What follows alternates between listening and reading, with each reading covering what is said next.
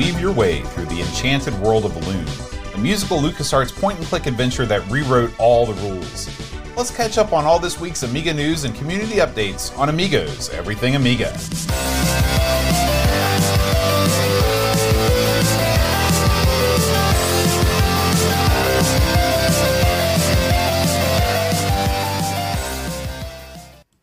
Hi everybody, welcome to Amigos. I'm John. And I'm Aaron. And today, Aaron, we're talking about LOOM. Aaron, do you have any sewing experience? None. No, I've never sewn anything. In Miss Schaffner's class, you never sewed anything up? I don't know. I never had home ec. You never had home ec? No, because that's How did you get out of home that? ec or band. That Really? was yeah, that's the way they did it. They wrote the rules differently when I was in middle school. Yeah, can you imagine? Because now I cook. Right. Well, and I don't know nothing. Right. Now you know why. You could have learned how to make monkey bread. Well, I could have. You know, that sounds gross. That's where I learned how to write a check. What's I monkey learned so bread? many. Monkey bread is like you take like a Pillsbury dough and you roll it out and you sprinkle it with cinnamon and sugar and then you bake it. That does sound It's good eating. There were stoves in there. We learned how to cook. Yeah. We learned how to sew a button. I loved home ec. I wanted to go. I needed it more than anyone, but I didn't get to go. Home ec or band. That was or I think there was like shop maybe.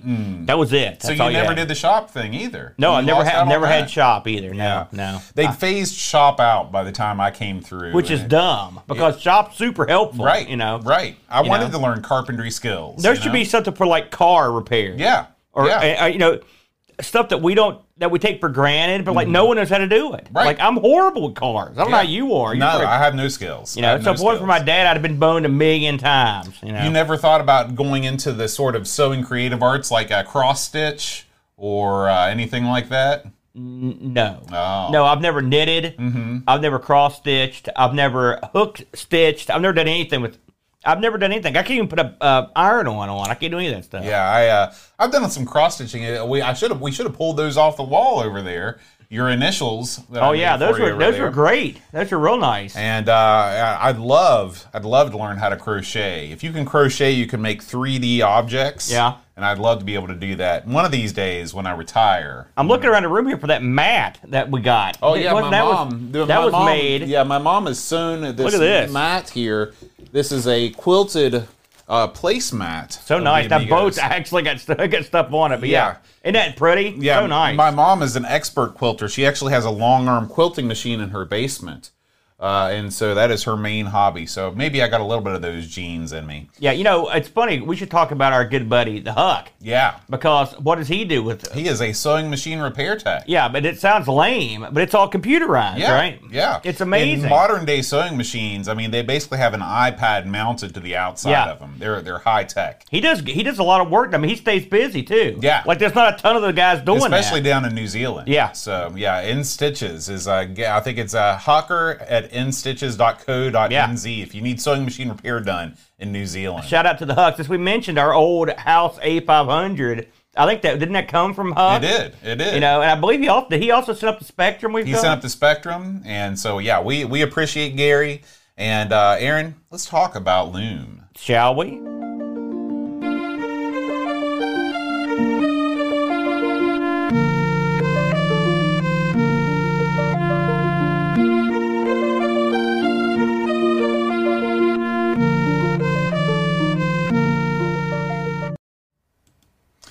So, Aaron, let's talk LOOM, shall we? Oh, man. Yeah, let's talk about it, bud. So, LOOM, I guess I would call it a fantasy-themed graphic adventure game. Yeah. That was released in 1990 by Lucasfilm Games. This is pre-LucasArts. They were still known as Lucasfilm Games. Lucasfilm, by this time, had really made their mark as the point-and-click adventure company. You know, they got their start on the 8-bit systems. You had Ball Blazer and Rescue on Fractalus. But towards the late 80s, they shifted into the realm of the point-and-click adventure. So the game's lead designer was a guy named Brian Moriarty. He had previously worked at Infocom, Aaron. Oh, really? Yeah, and he created text adventures like Wishbringer, Trinity, and Beyond Zork. So this was not Brian's first rodeo in terms of the adventure game. But he basically, things weren't going so good at Infocom. Infocom's bread and butter was the text parser-based adventure game. Yeah. And by the 1990, that well was running dry. People had been turned on to the graphical adventure game at first, where you had like this Queen of the Desert on the Coco. You had the picture up top and the text on the bottom. Yeah. And then, of course, you had Maniac Mansion, and you had the point-and-click adventure game, which totally, brought things onto another level. We've never covered anything from them, have we, on this show? No, I don't think so. I don't think we've done any Infocom. Did you play much of their stuff back in the day? I did, because on the Atari 8-bits, we didn't have a lot of those ports. We never got King's Quest. We never got Maniac Mansion, of course. Right. And so the text adventures were all I had, and I never even had a game like the Interbank Incident or anything like that that was text on the bottom and picture on the top. Yeah, that's wacky. But I mean, I never got into Infocom games at all. Mm-hmm.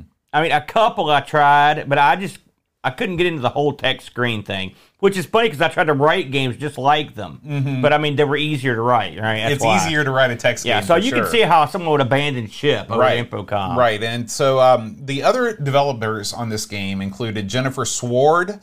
She was the director. She also worked on a later LucasArts game, The Legend of Kyrandia, and The Secret of Monkey Island as a project lead and writer. Greg Hammond was the producer. He was a major league producer. He did this. He did Star Wars X-Wing and Indiana Jones and the Fate of Atlantis. The two of the assistant programmers were Peter Lincroft and Kalani Stryker. They programmed Indiana Jones and the Last Crusade, Maniac Mansion. They did TIE Fighter, Rebel Assault. Man, they knew what they were doing. These guys had a pedigree that were off the charts. If you were working for Lucasfilm Games, they didn't hire stinkers, and then they also didn't produce garbage. That's right. Yeah. That's right. And the big artist in this game, Aaron, was Mark Ferrari. Mark Ferrari. The graphic design genius behind The Secret of Monkey Island, Thimbleweed Park, Maniac Mansion, Zap McCracken, The Curse of Monkey Island, and The Dig. This guy, he is, when it comes to these type of games, he is the first and the last name in their graphical production. Yeah. And the composers of this game, of course, the main composer in Loom is Peter Tchaikovsky. All of the music from this game comes from the ballet Swan Lake, but George Sanger and Eric Hammond brought that music to the Amiga sound chip. They also composed the music for Wing Commander 2, Seventh Guest, and The Fate of Atlantis. Yeah, you could do worse than that artist there. Yeah, so this is an all-star squad. Yeah, putting together this game. This game, Loom, was the fourth game to use the SCUM engine. The SCUM engine, of course, SCUM stands for Script Creation Utility for Maniac Mansion. And Zach McCracken and Alien Mindbenders was the second one after Maniac Mansion. And then The Last Crusade, which we covered on the show, was the third one. This game, however, features a distinctive interface that instead of relying on a verb inventory list at the bottom, all you have is a staff, a wooden staff, and when you click on different parts of the staff, you get different notes, and that's what your main form of interfacing with this game is. The story is a story. I mean, it's your sort of typical fantasy arc where you have a young man that goes on a quest to try and save the world. It's influenced by all kinds of mythology and folklore. The actual game Loom, the title Loom itself, there's different meanings of the word Loom. Of course, when we think about Loom, what do you think of first? It's used to make fabric. Yeah, right? yeah. It's a wooden device that you string up string, and then you got a thing that makes like rugs and stuff. Yeah. Okay, but Loom also is a verb. You can loom large. Okay? And so this was what was going through Brian's head as he designed this game. So let's talk about a little bit about how this game came about. So Brian had left. He'd left Infocom because they basically were cutting all the resources. They were trying to trim the fat, and he just wasn't happy. And he went to this party where one of the guys that was working for Lucasfilm was, and he's like, hey, we're hiring right now. And he got on, and apparently they sort of gave him carte blanche to do whatever he wanted to do. They said the only rules are create things of quality and don't embarrass George. Those were the two rules to live by. Yeah, I understand. Yeah. So you can imagine LucasArts at this time was flushed with cash. The Star Wars series had done gangbusters. They were making piles and piles of money, and so this is the result of this is sort of the opposite of a lot of the games we look at. We're always talking about how developers were under the gun, they were pressed for time, they didn't have enough resources. In America, a lot of the times things were just different. You had bigger budgets, you had development teams that were experienced, and you had unlimited resources, and that's what Loom was. Brian started working on Loom about 3 weeks after he got hired at LucasArts. So this was his first project. He'd done research at Infocom. They did all of this research about who's buying our games. Right. And one thing that was constant about the responses they got, they said, "What games are your favorite, and what games have you finished?" And it turns out that Wishbringer ranked really, really highly on this list, because it was the only game that people were actually able to finish. It turns out that not a whole lot of people finished Zork. No kidding. Zork. And so he brought that sort of idea into the development of Loom. So let's talk about the Loom, the game. So Loom takes place in a fantasy world. And this is a world of guilds, okay? Not unlike D&D. Your classic fantasy trips. You got the blacksmithing guild. You got the shepherding guild, the glassmaking guild. This game focuses on the Guild of Weavers. And this Guild of Weavers, they're not weaving just fabric. They're weaving, I guess, the fabric of reality, I guess you could say. These tapestries that they create, they actually create the world that people live in. So they're a very powerful guild.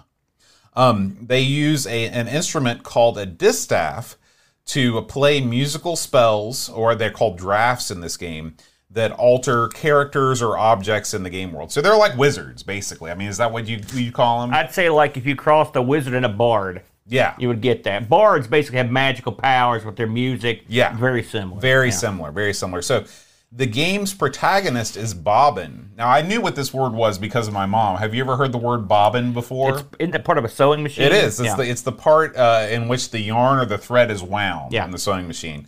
So Bobbin Threadbare, he's a young weaver, and he was born under mysterious circumstances. So if you listen to the audio the audio drama that comes with this game, that came with this game, it explains his whole backstory. But in the game itself, it just says he was born weirdly. His mother, her name was Lady Signa Threadbare.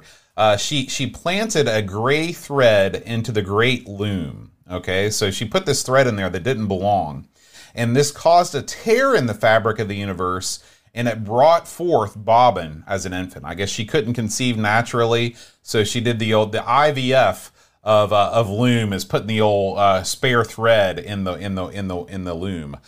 So Signa got in trouble. She was banished from the guild, and she was turned into a swan by the elders. Okay, the elders feared that Bobbin was this sign of doom that was going to cause the end of the world. So Bobbin grows up. He's shunned by everybody, his fellow weavers, because he lives on this island, and it's only him and the rest of the weavers. He learned how to use his distaff from his caretaker, Hetchel, who's like the Obi-Wan Kenobi of this story. Okay?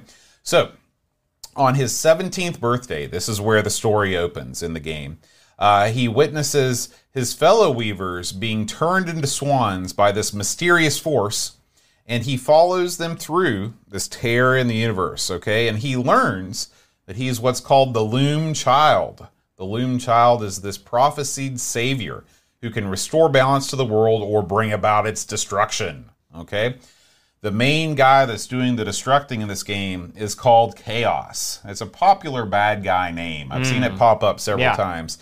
Chaos was actually inspired by Maleficent in the Sleeping Beauty films. Those horn things, the horn lady. She's awesome looking. Yeah. So Chaos, he's got the typical MO of your bad guy. He wants to unravel the loom and end all existence. So, what a jerk. Yeah. Aaron, when this game opened up, what were your thoughts? Well, I'm going to come clean here. When this got pulled, this is one of those ones I look at, I'm like, oh, man. And I've been avoiding this thing like the plague. I was like, oh, man, this is going to seem stupid, but I was always in the impression this thing was real complicated and tough, right? So it came up, and I put off playing it for a while. Finally, I sat down and played it. Well, it turns out I'm dumb, and it's not that hard. The opening story is probably, gosh, it's got to be 15, 20 minutes long. 15 minutes long because I had to watch it twice because I didn't save my game correctly the first time. Man. And can you not skip it? I No, didn't try. you can't skip it. And so, but I mean, it really does give you a good backstory to what's happening. And then, of course, you've also got the audio that you talked about. That shows you right there the care that was given to this game, because I believe it came with an instruction manual, plus like a spell book, or like where you can jot down your notes. Plus, it came with this audio thing, so they weren't screwing around. Yeah, that is the key to this game. Yeah, the pattern book is what came with this game, and what this is designed to look like is an old engraved book from the Middle Ages. You can see if you're watching the video here. This is the pattern book, and it's set out like a medieval instruction manual, and it's got all of these woodcut engravings in them. And there's a place for you. I'm going to blow you up here so people can see. And there's a place for you to write your spells down, okay? And the spells are all a sequence of 4 musical letters that you play on the distaff. And what's cool about this is that it doesn't come out and say, okay, this is the shrinking spell. This is the weaving spell. This is the, they're called things like straw into gold or rending or night vision, okay? And so there's beautiful turns of phrase. Each one of these things is described well. And like I said, the original artwork, you really feel as you move through the game and as you're writing these spells into the spell book, you really feel like you're becoming part of the world. And that's part of the magic of this game. If you just sit down and you play it without the feelies, you don't get the full experience. If you sit down with this thing and you listen to the audio drama on the cassette that it came with, and you page through this spell book and you start to play the game, you really feel like you become part of this world. It's like this living, breathing world. And that's not a feeling that I've gotten from a lot of other games. And I think that coming from that text adventure background that Brian did, he knew the importance of having good feelies. Yeah, I agree. And I will say, I got to thank Ricky DeRoche for setting me up with a lot of good info on the backstory of this. And the books are great. I looked at the PDFs of them, and they're perfect. They do. I can absolutely see how this would add to the experience. Because the way you get the different drafts in this is real neat. I mean, it just sort of, it's almost like your staff like echoes magic around it, and this is how you learn. And then if you jot them down, and like you said, you can put them down. And so jotting them down, in a lot of games, you put down a magic word. Mm-hmm. And that's not going to do it here. Mm-hmm. Because you're going to be mixing these things up to do back, and it's perfect. Mm-hmm. Perfect. Anyway, getting back to my original thoughts. I was nervous. It comes up. I'm still nervous. And then I start playing the game. And it works. It's the most simple interface you've ever seen. And it worked. I loved it. For someone like me, who is not, me. Listen, everybody loves Monkey Island. Everybody loves this game. I've never been any good at them, and they frustrate me. This was probably, I would say I got about halfway through the game. Mm-hmm. Right? And with a few exceptions where I needed help, mm-hmm. I did it on my own. It's very joyous as you go through the game. The way you know you're doing well is because you'll gain notes on your staff. Right. And you see stuff early in the game where you don't have enough notes. Okay, now I do. Mm-hmm. Not to jump ahead, but right away, just from the opening. And also, I'm not really into that much. I'm not a big humor guy in gaming. I mean, don't get me wrong, I like to have a good laugh. Mm-hmm. But this is a story that, for the most part, takes itself pretty seriously.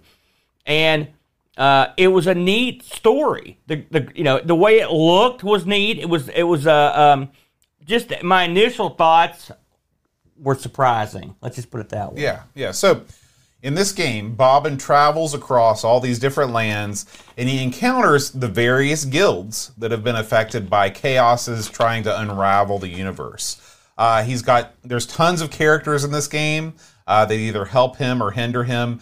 There's Fleece Firmflanks, a shepherdess who's lost her flock to chaos. He meets a blacksmith, Rusty Nailbender.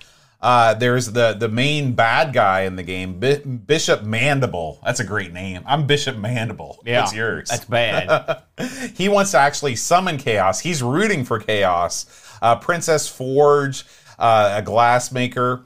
And there's even a dragon who is a former weaver that was corrupted by chaos, and that he comes in, he actually gets kidnapped by. That's about where I got. I got to the dragon part. So Bobbin, like you said, learns new drafts, not by somebody telling him, like, hey, here's this thing, or picking up a scroll like you would in another game. Yeah. He learns drafts by observing objects or events that have the qualities of the desired draft. So, for example, he learns the opening draft by watching a door being unlocked, and then it'll go boom, boom, boom, boom. It's a lot like Close Encounters of the Third Kind, you know? And it's super exciting when your staff kicks up. You're like, oh! Right. And like I said, I can't tell you how happy I was. Whenever that happened, I would grab that thing and I'd be like, okay, let's watch it again. Then I'd copy it down. Yeah. And I'd be like, boom, it's complete. Yeah. Okay? So the game story is divided into 4 chapters, and each one is corresponding with 4 elements, okay? There's earth, air, fire, and water. Each chapter ends with Bobbin facing one of the 4 swans that represent his destiny. So birth is represented by his mom, Signa. Life is his caretaker, Hetchel. Death is Cobb, which is the dragon. And then Ascension is the Swan King. So the game has different endings depending on the difficulty level. At the beginning of the game, you have standard, practice, and expert. Right. Okay.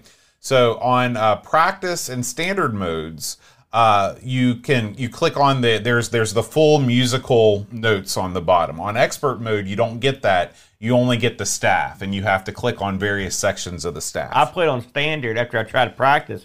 That's neat, though. Yeah. That's an interesting slant. Yeah, and you only get the best ending if you play expert mode. Oh, my. Okay. So on standard and practice modes, Bobbin defeats chaos and restores balance to the loom. He then joins the swans and leaves behind his distaff for someone else to find. On expert mode, Bobbin fails to stop chaos and watches as reality is torn apart. But then he uses his distaff to play one final draft that creates a new pattern for a new world. Oh, wow. I mean, that's heavy stuff. That sounds horrible, actually. Actually, it's cool, though. It's like a phoenix. You know, guess. The world ends, but then the world begins. Yeah. You know? So, you know, is it the best ending? Maybe not, but I'm not sure. Different I don't ending. think so. Yeah.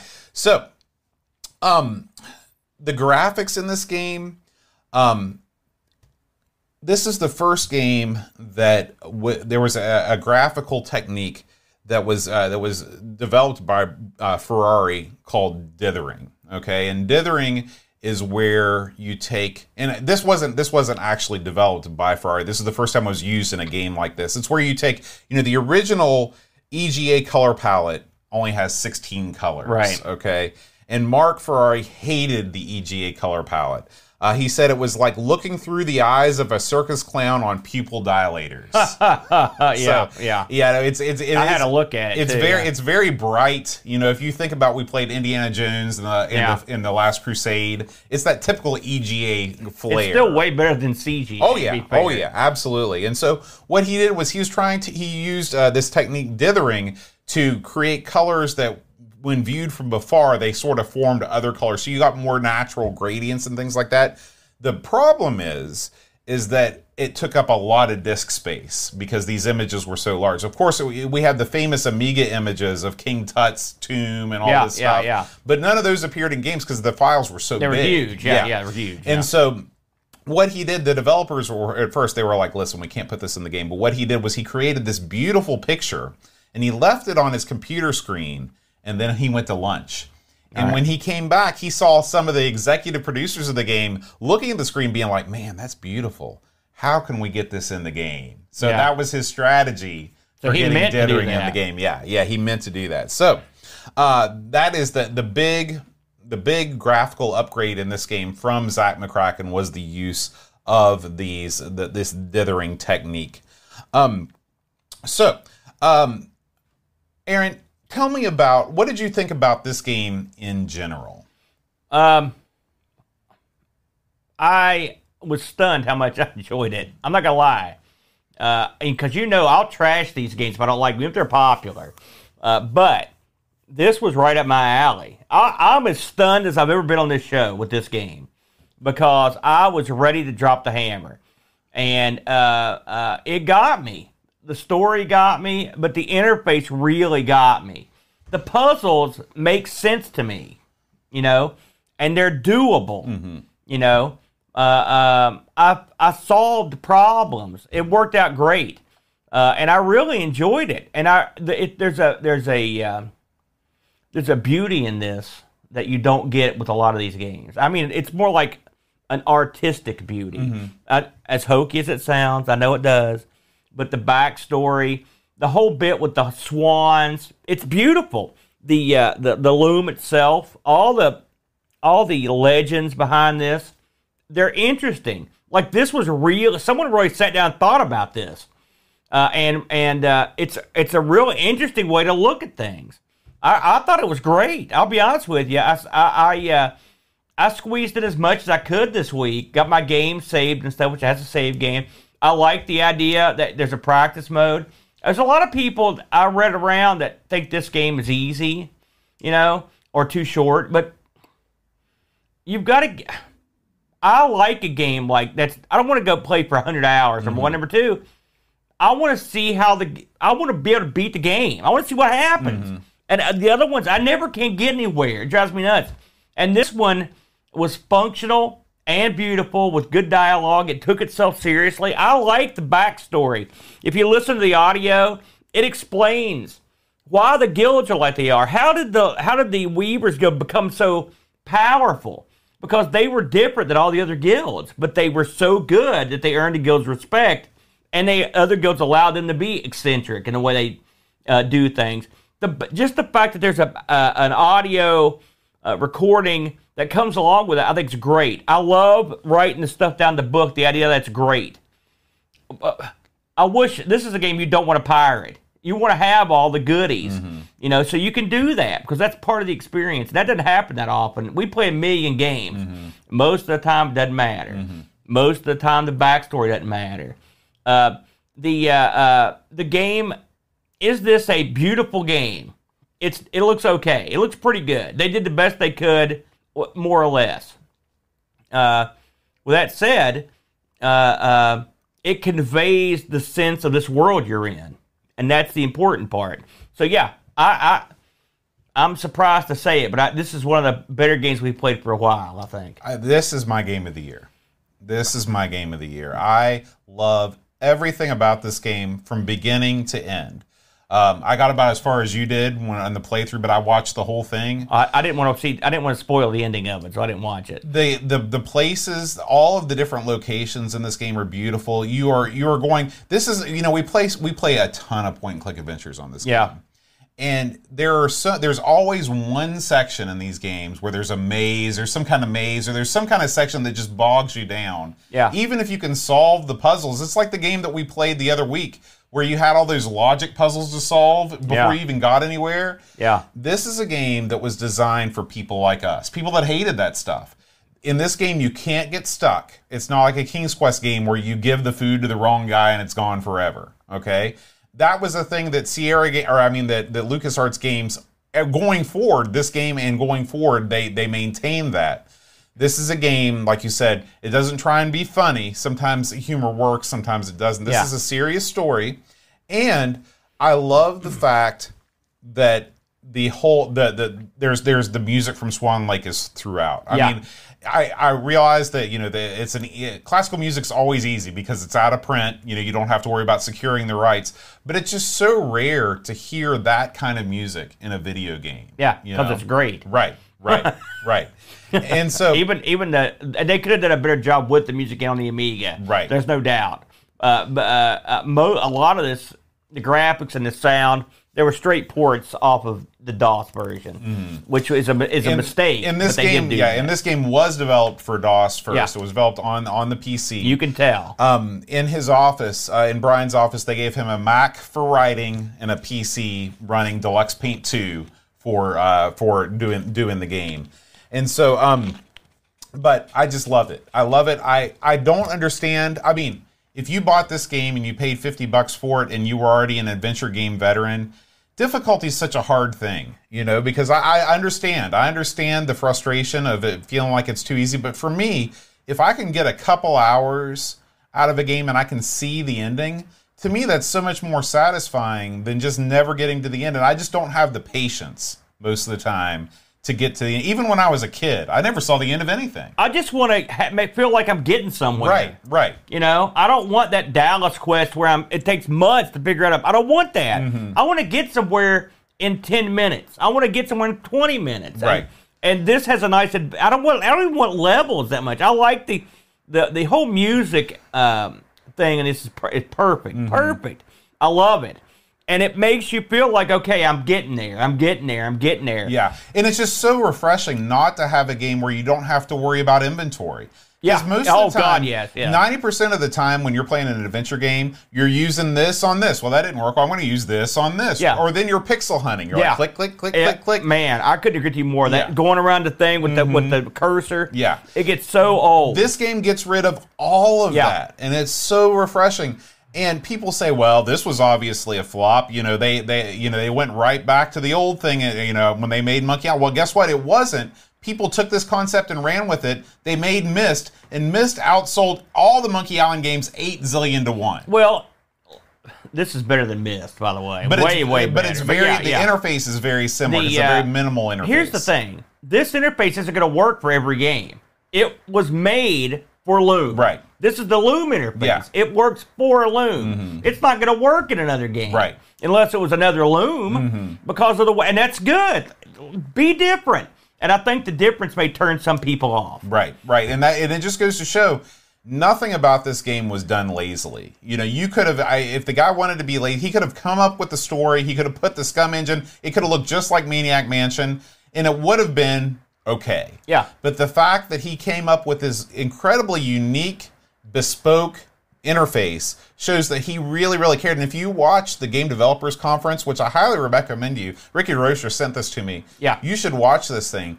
He cares deeply about this game. He starts crying at some point because the game's development affected him so much.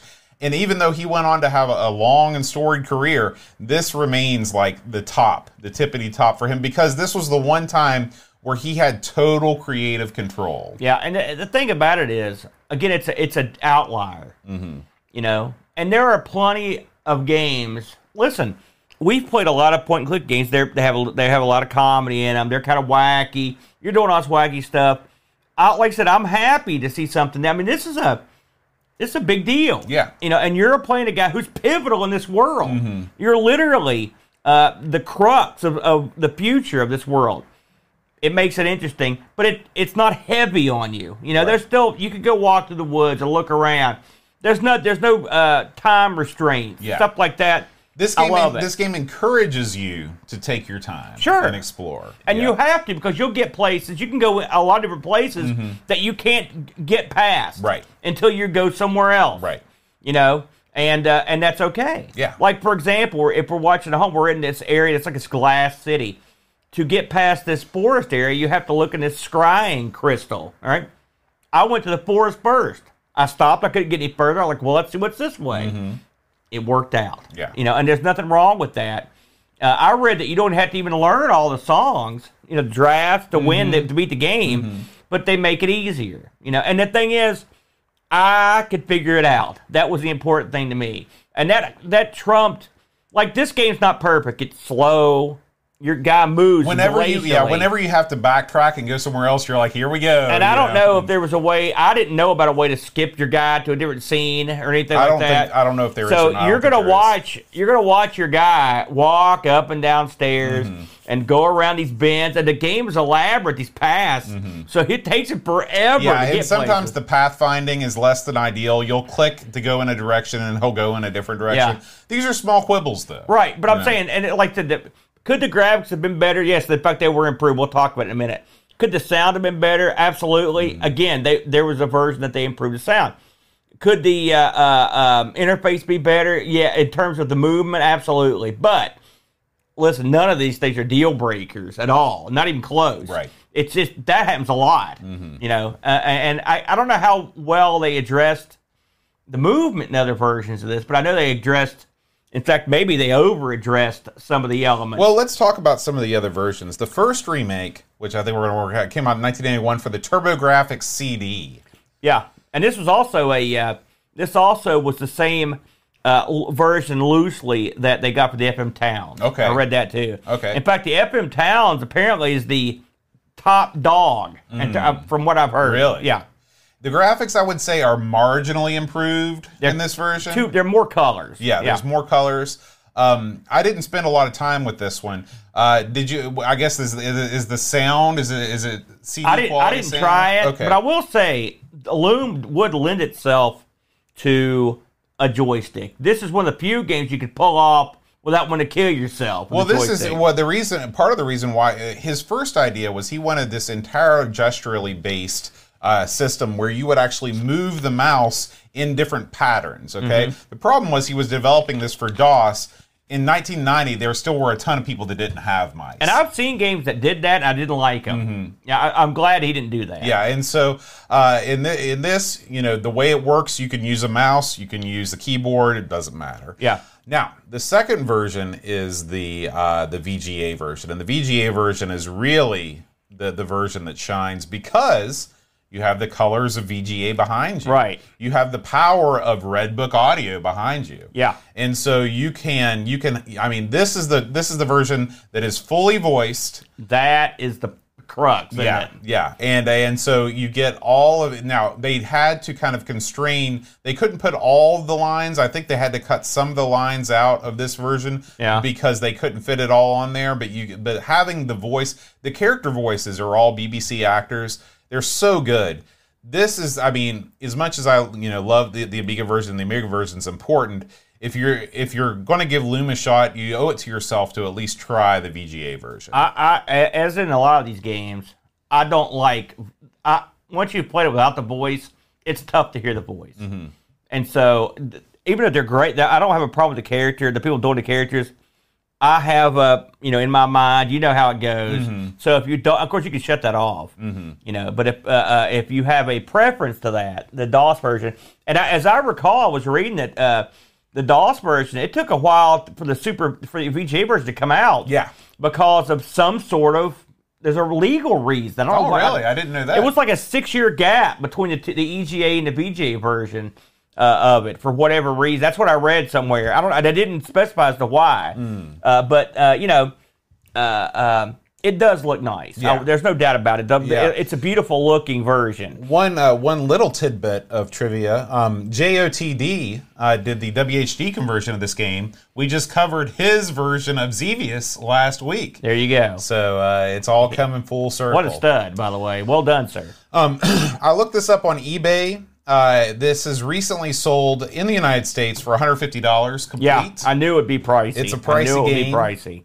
But like I said, those feelies they make it. And how many can you get where no one's filled in the blanks? Exactly. That would be even tougher because you want to do it. I'd like to have the real book, and then I would write it. Yeah, I mean, I took this thing, I printed it out, and then I coil bound it because I just loved it so much. Yeah, it's quite good. Yeah.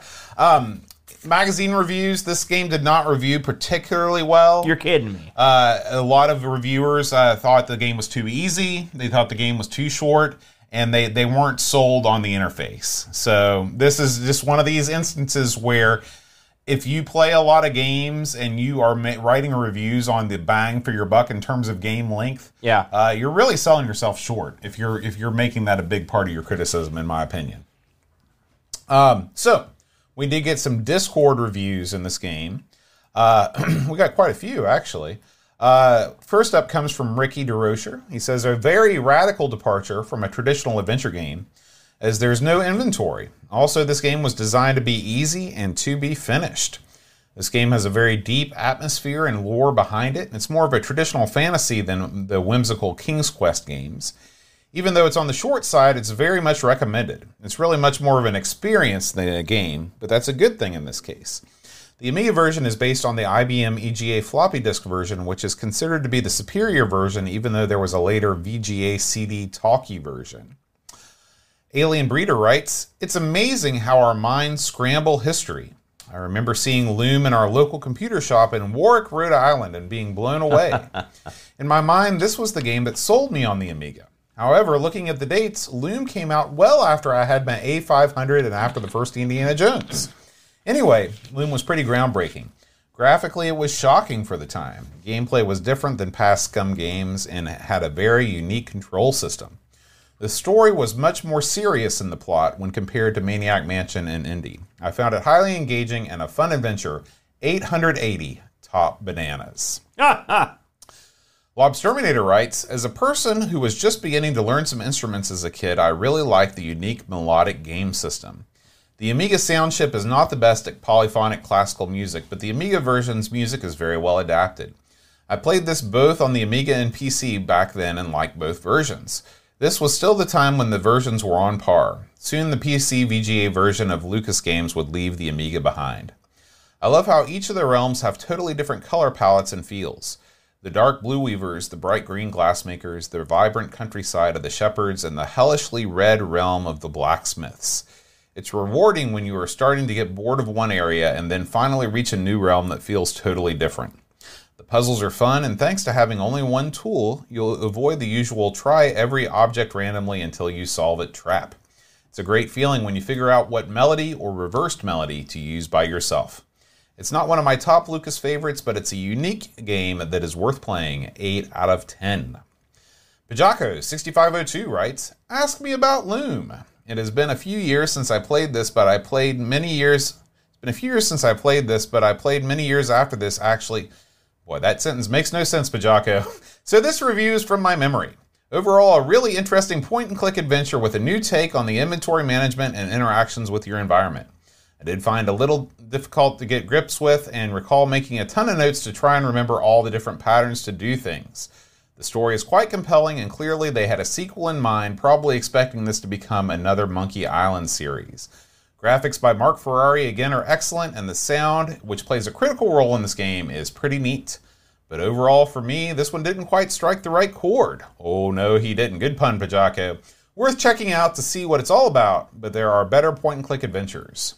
Mitsuyama writes, this game is held in high regard by many people, but I'm afraid that I just don't get the appeal. I first played it after completing Monkey Island 1, which I had enjoyed immensely, and I was looking for a similar experience for my next playing game. But boy, did Loom fall flat. Comparing it to Monkey Island is probably unfair, but seeing the Lucasfilm Games logo on a point-and-click sets certain expectations. The game is too short, the puzzles are too easy, and the story is too linear. I didn't find the game challenging, completed it in a couple sessions, and felt a little ripped off by it. You can up the difficulty a little by playing on expert mode, which stops the notes appearing on the staff and makes the drafts a little harder to learn, but this does nothing to extend the gameplay. There are some unique elements to this game, but there is a reason most point-and-click games go with a list of verbs and an inventory system. It leads to more interesting gameplay. I disagree. With that being said, I've played this a few times on different systems, my favorite being the TurboGrafx 16 CD version, which has improved graphics and voice acting, but these changes don't improve the game much. Mitsuyama, not a fan of this game. Ingalls writes, I actually finished Loom on the Amiga. I guess it was since I played Monkey Island, but was somewhat disappointed since a whole different kind of adventure game. I do remember that the music notes stuff was somewhat of a minor whoa thing, but that's all I can remember. I think this game, Aaron, a lot of people played Monkey Island and then were like, what else is out by LucasArts? Because Loom came out before Monkey Island did. And so it's sort of unfair to compare a later game to an earlier game because they've refined some things, but at the same time, this is a completely different experience than Monkey Island. It's a completely different game. Yeah.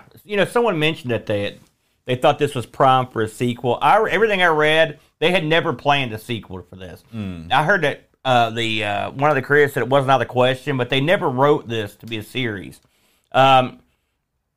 Listen, I'm going to say it. This is my favorite Lucas point and click. Well, that by far. Yeah. The story, I don't like funny, number one. And number two, I like the interface. I like the gameplay. I like the beauty of it. It's beautiful. And I don't play these things. I didn't go into this. Well, I did go into it with preconceived expectations. They were scary to me and wrong. It's not everyone's cup of tea. And if you did play the Monkey Island series, then you're like, here I come. Mm-hmm. If you beat that game, those two games, you're already a mega stud. You're going to blow through this. Right. You can understand. Right. And I do understand the criticism of feeling ripped off by a short game, especially if you are coming out of Monkey Island having beaten it. Yeah. I'm just saying that when I play a game like this, I look at it as, like I think Ricky said it's more of an experience. I experience the sound, the graphics, and everything. And, maybe it's because I'm an old idiot, but I enjoy the ride. I just enjoy the ride, Yeah. I like I said, I'm as surprised as I've ever been. I really enjoyed it. I'll go back. I'm going to try to beat this one, and you know me. But, I mean, I thought to myself, I can see Mitsuyama, he beat it in 2 sessions. I can absolutely see that. Yeah. Because I've gotten pretty far into it in a couple sessions, and I'm an idiot. Right. So someone like him could crush it. Right. And if you have and so far it's logical to me. There's none of this weird puzzle stuff that I can never understand. Yeah. Yeah. To me, that's good. That's what I like. Mm-hmm. Now I don't think I could ever beat it on expert. But hey, listen, I like to have something that caters to someone like myself a little bit. I'd like to see you pick this up where you left off on the disaster stream and play a little bit of it too. Oh man, I think that would be fun. A good idea, Boat. Yeah. All right, Aaron, let's move on, shall we? We have covered Loom. It's done and dusted. If you ask any Amiga repair technician what the most problematic component of a motherboard is, they'll undoubtedly mention capacitors. The electrolytic capacitors that shipped with the Amiga are 30 years old or older at this point, and each one is a ticking time bomb waiting to explode battery acid all over your motherboard, sometimes damaging it irrevocably. Don't wait. Replace your capacitors now. Full capacitor kits for every Amiga model are available now at retrorewind.ca. Don't want to attempt the repair yourself? Use their white glove recap service and leave the intricate removal and soldering process to the professionals using industry standard equipment. Use the promo code Amigos10 at checkout and save 10% off your cap kit or service. Remember, make retrorewind.ca your first stop for all your Commodore computer needs. Amiga News.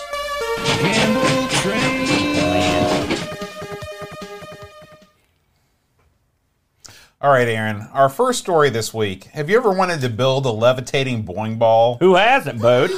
Well, guess what?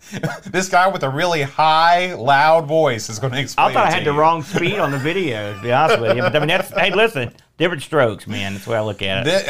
I jest because this is actually a really cool project. Yeah. I've seen these things on Amazon before. They are like 3D printed moon globes that rest on a base, and it actually levitates and rotates with the power of magic. My dad's got something like that on his house. Yeah. Right. And so what this guy has done is he's like, listen, if we can make a revolving moon, why not a revolving boing ball? But he doesn't stop there.